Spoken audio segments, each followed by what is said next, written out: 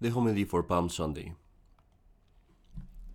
My dear friends, as you can surely see, today's ceremony has a very interesting contrast. It begins with the triumph of Jesus as the Christ. It continues with the reading of the Passion, bringing us immediately to the mindset of the week that is upon us, a mind of accompanying Christ through his greatest feat, the redemption of mankind. This change between one thing and the other brings to mind also the inevitable dichotomy of mankind. There are only two kinds of people: those who cry, "Hosanna," and those who shout, "Crucify him." Today, my dear friends, it would be good to speak of those two different responses that we can give to Christ. But before we do, we need to understand the role of Christ himself towards mankind. Why do we call Jesus the Christ? My friends, you know the answer. Christ, in Greek, Christos, means anointed. Jesus Christ then means Jesus the Anointed. This word, my dear friends, reveals to us three offices that our Lord Jesus Christ fulfills in his redemptive mission. In those days, in the days that Christ lived, whenever someone would be anointed, it was because he was either a priest or a king or a prophet. The anointing itself signified the power and authority of God descending upon the chosen person. And so then we know and we see that Christ is truly the King of Kings, the greatest of prophets, and the high priest. Let me then for a moment today speak of these three roles of Jesus Christ in his redemption. And as we speak of each one of these, we will also consider the responses that come from both sides of mankind. The responses that come from the world that shouts, "Crucify him," and the responses that come from the church, from the children of the church, that cries, "Hosanna." So first, let us look at Christ as a prophet. My friends, Christ is a prophet by excellence. He is the culmination and the fulfillment of all prophecy. He comes to Jerusalem today, in Palm Sunday, fulfilling a prophecy. And as he is walking into the city, he gives even more prophecies. On that same week, when he was in Jerusalem, he gave to his apostles the prophecies regarding the destruction of the city, and the prophecies regarding also the very end of the world. But even more, on the next Thursday, Maundy Thursday, he would give to the apostles prophecies that we could say are eternal. Prophecies describing heaven, describing the love of the Father to us, describing the union between the faithful on earth and Christ. Prophecies that carry with them such an immense revelation that we cannot even begin to consider. My friends, you can read these things if you go to the Gospel of St. John and you read the last chapters, the ones right before the Passion. But the office of prophet, my dear friends, is also to teach us the truth, to warn us of the impending damage that comes to us, to console us, and to encourage us. And our Lord came above all to do and to be to us all these things. Now, what does the world do when Christ acts like a prophet? You can see it in the responses that the Pharisees gave Christ. On this Palm Sunday, we read in one of the Gospels that the Pharisees came to Christ and they said, "Make your disciples be silent." "Master, silence your disciples." My friends, when Christ is a prophet and Christ speaks, the world tells Christ, "Be silent," and it covers its ears. My friends, woe to us. Woe to us if when we hear things from religion, we fall asleep. Woe to us if we come to the church waiting for it to end. Woe to us if when we are living our lives, we more often than not tell Christ in our souls, "Be silent. Don't speak."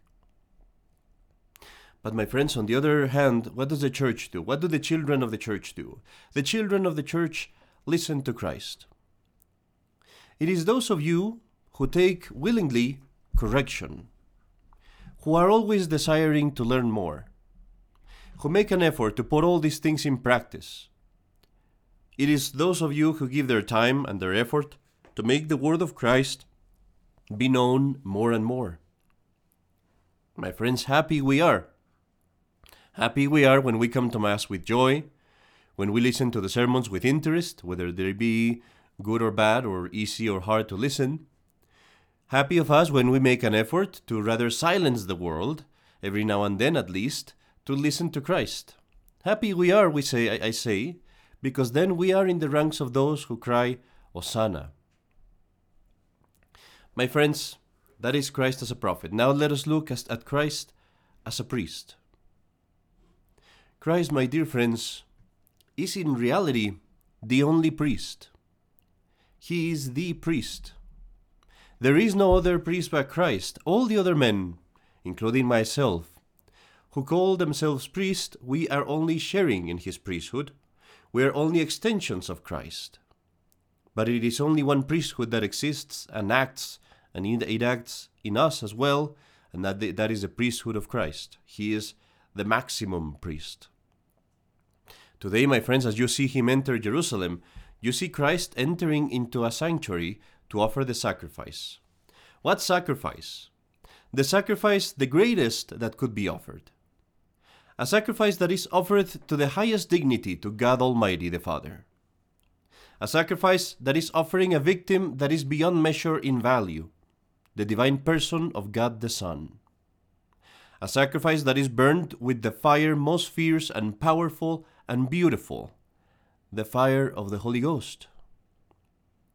We see Christ entering Jerusalem to offer a sacrifice that was timeless because it was offered not only for those who lived back then, but it was offered for those who lived before that time and even for those who would live after. It was a sacrifice that had the greatest ambition, because the purpose of this sacrifice was to petition to God, to obtain from God the salvation and redemption of all the multitude of mankind. And it was a sacrifice that was a most complete holocaust, where the victim, a living victim, was offered to be destroyed and killed, not only exteriorly, not only in his body, not only by the killing of his body, but also interiorly, because also he suffered the desolation of his soul. It was a complete sacrifice.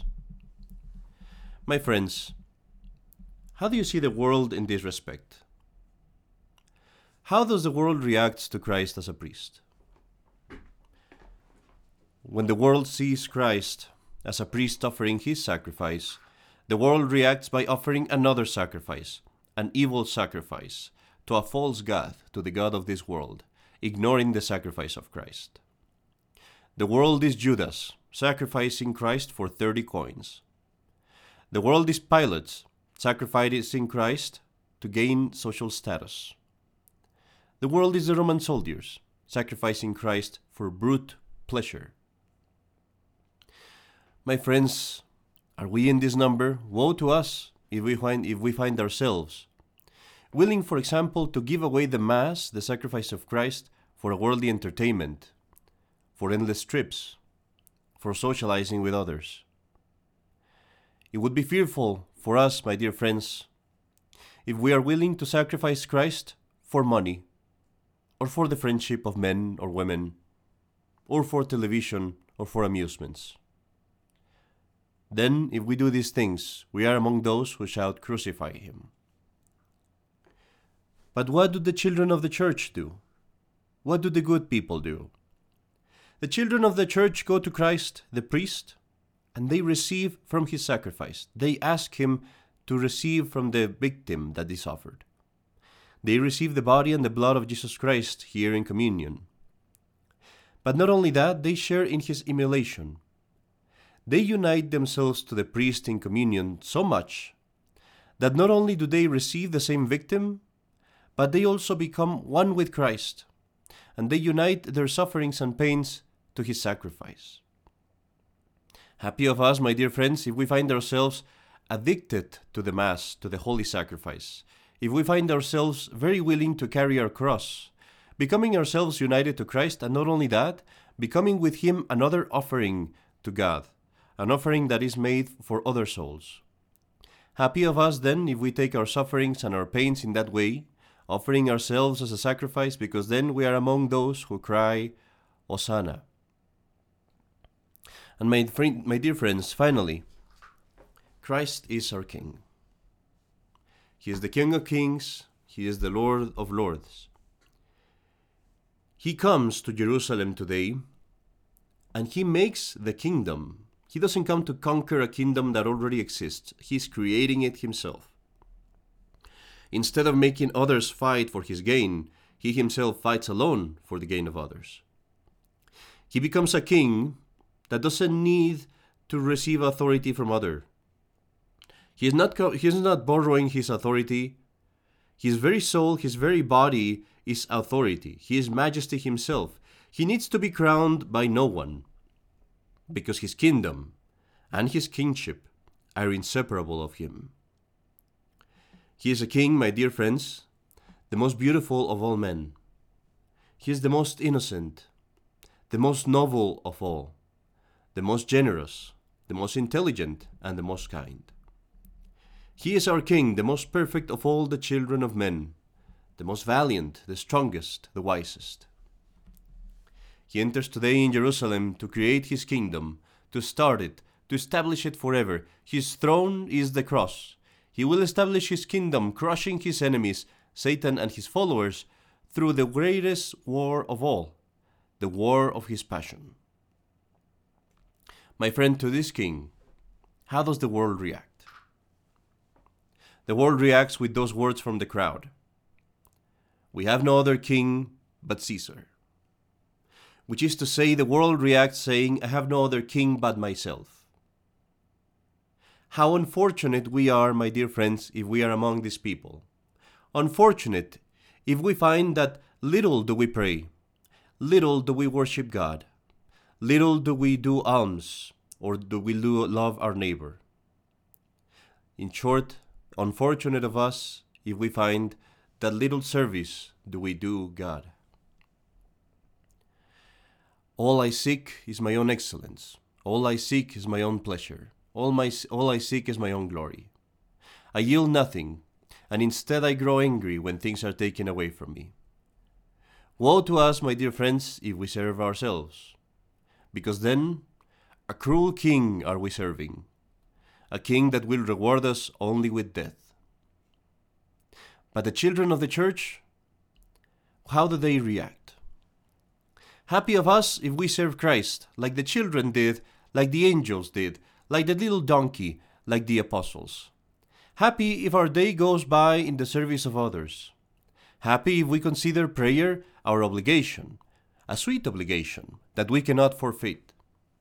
Happy of us if most of our hours are spent in serving others, if we forget to eat, to sleep, perhaps, if we forget our money, if we forget our pleasure, because we are so occupied in helping our neighbor, in aiding the needy, in pleasing God with our actions. Happy of us if we do that, because then we are among those who cried, Hosanna to the Son of David. My dear friends, as we continue this Mass, remember then who it is that you come to worship today during Mass. It is Jesus, the Christ, the greatest prophet, the Christ, the high priest, the Christ, the King of kings. Let it be then that during this Holy Week and the rest of our lives, we live and we act like those who followed, like those who listened, like those who served. That as the antiphon prays today, with the angels and the children, we also may be found faithful. That we are not numbered among those who cried, Crucify him, but among those who cried, Hosanna to the Son of David. Hosanna to our King. Blessed is he who comes in the name of the Lord. In the name of the Father, and of the Son, and of the Holy Ghost. Amen.